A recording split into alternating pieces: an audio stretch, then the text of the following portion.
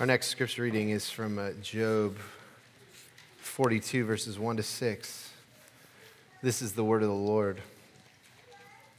Then Job answered the Lord and said, I know that you can do all things, and that no purpose of yours can be thwarted.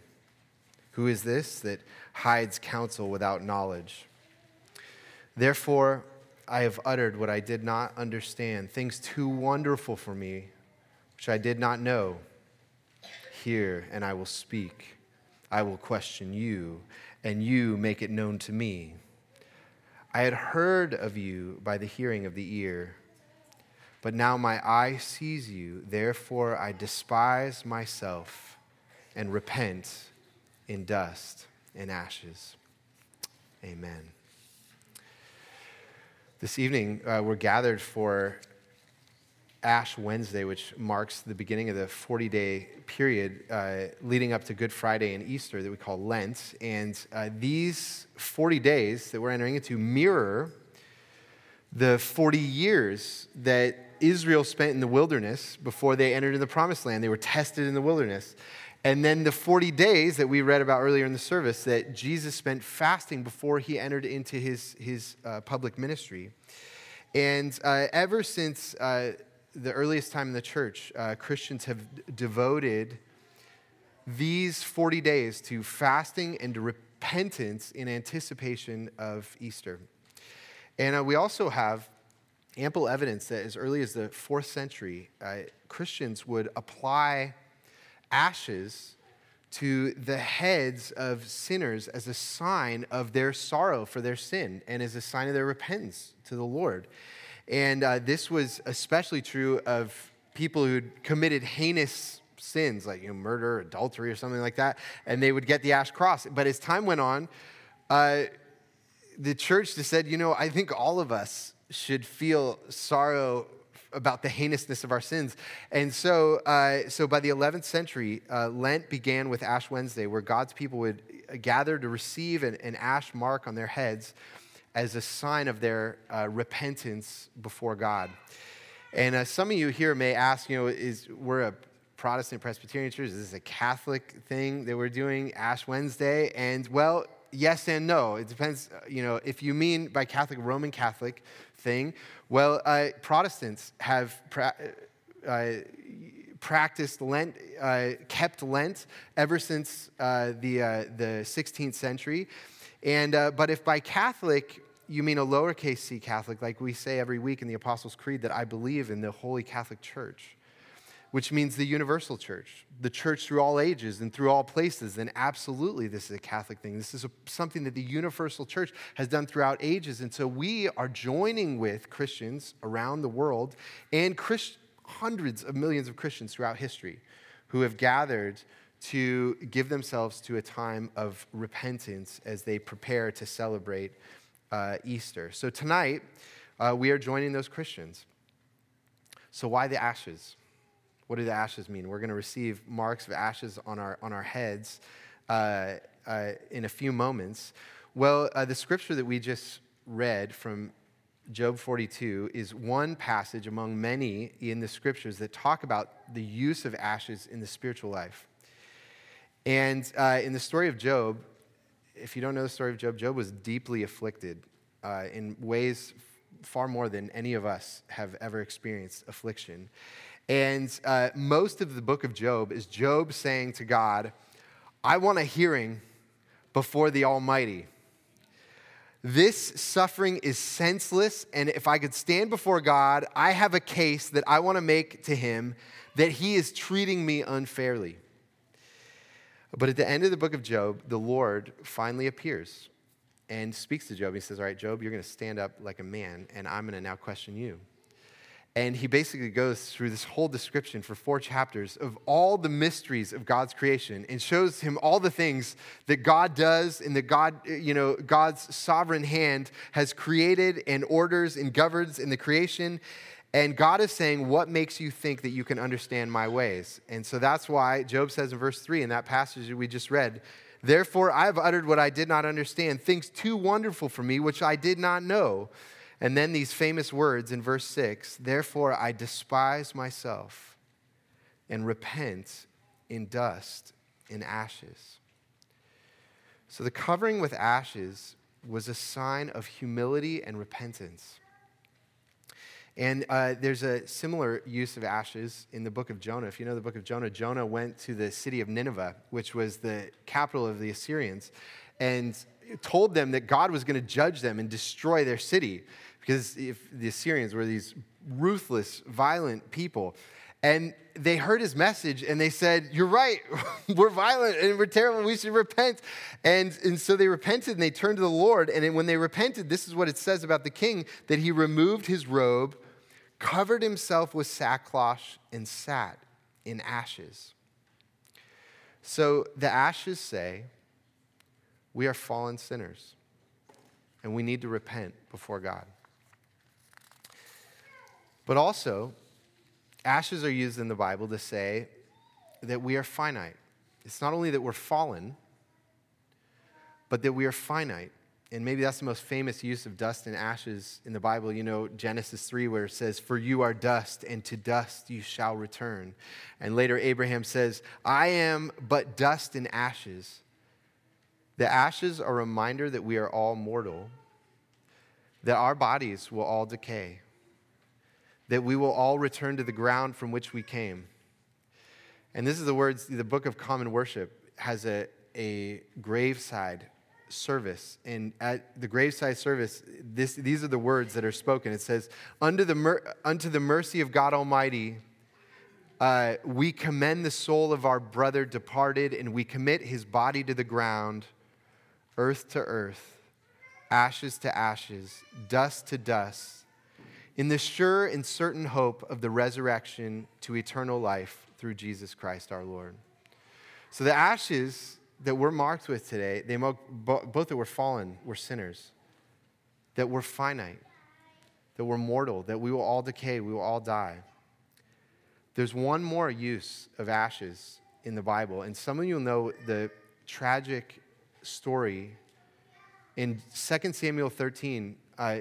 King David had committed adultery with Bathsheba, and his sexual sin had spread to his family, and his son Amnon raped his half-sister. It's so painful to even read the story. You read it, and in the silence of the family to even address it, and the shame that comes on this woman. And it says about Tamar, and Tamar put ashes on her head and tore the long robe that she wore, and she laid her hand on her head and went away crying aloud as she went. And so ashes are not only for grieving our own sins, but for the wounds that we've received from other people's, because of other people's sins against us. The ashes say we are fragile people. We live in a broken and a violent world, and our soft, woundable flesh is pained and broken by the wounds of this world. And so ashes teach us humility in these three ways: that we are fallen, we are finite, and we are fragile. And so today, as we receive these ashes, and now considering what the ashes mean, what should we do during these 40 days of Lent? Maybe some of you have used Lent as a part of your personal spiritual discipline and devotion. Let me offer a few suggestions if this is helpful. Probably the most common practice in Lent is fasting. Every Lent, I don't drink alcohol. Actually, usually though, in the fasting of during Lent, people fast every day except for Sunday. Sunday is the day of resurrection. And so it's a feast day. So you don't fast on a feast day. But the other days make up 40 days of fasting. You might find other ways of fasting, but what fasting does is it trains us that we don't have to say yes to our flesh. Our flesh is constantly telling us we need things, and we don't have to give in to the demands of our flesh. So one option is fasting. Another thought is that I mentioned that ashes were a sign of Tamar's grief after she was assaulted by her half-brother.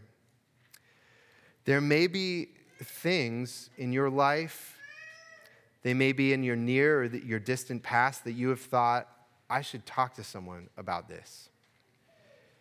It could be that something happened to you. It could be something that you did that you feel particular shame about.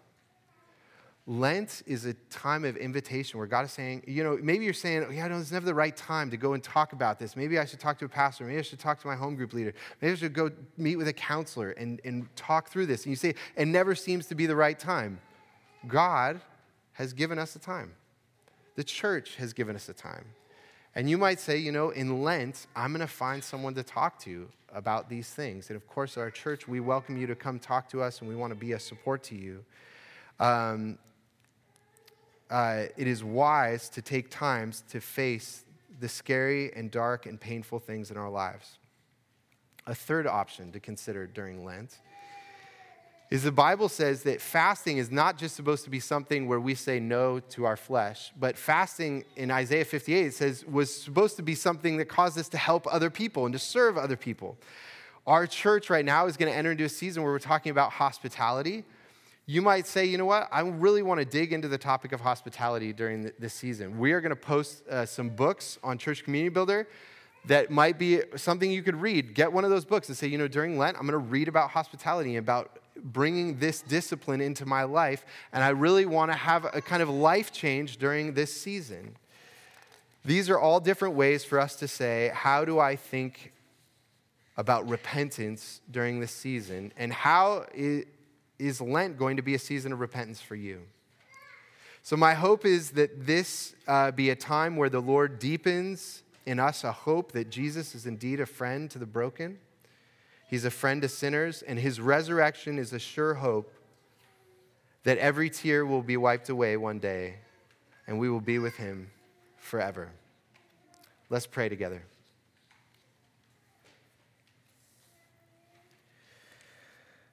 Almighty God, the Lord of all praise, the builder of Jerusalem, you are the one who heals the brokenhearted. You are the one who binds up their wounds. Lord, some of our hearts are broken because we feel our fallenness. We sense that our desires are evil. We come into this Lenten season weighed down with sins that have been even haunted us for years. And we are even doubtful whether another season of repentance will even do us any good. But you are the one who has determined the number of the stars, and though your understanding is beyond measure, your eyes are toward the humble, and you lift them up. So we humble ourselves before you. We repent in dust and ashes. Lord, some of our hearts are broken because we feel the finiteness of life. We have seen the ones we love grow sick, and some have returned to the dust. We wonder, Lord, how you can be praised from the grave. But you cover the heavens with clouds. And though you make the grass grow and you feed all the beasts with food, you take pleasure in those who fear you, even in their death. So we stand in fear before you. We repent in dust and ashes. Lord, some of our hearts are broken because we feel the fragility of our souls. We have been treated in shameful ways, and our hearts have been anxious and bitter. Lord, we shrink from facing such dark memories and doubt whether you are really our fortress.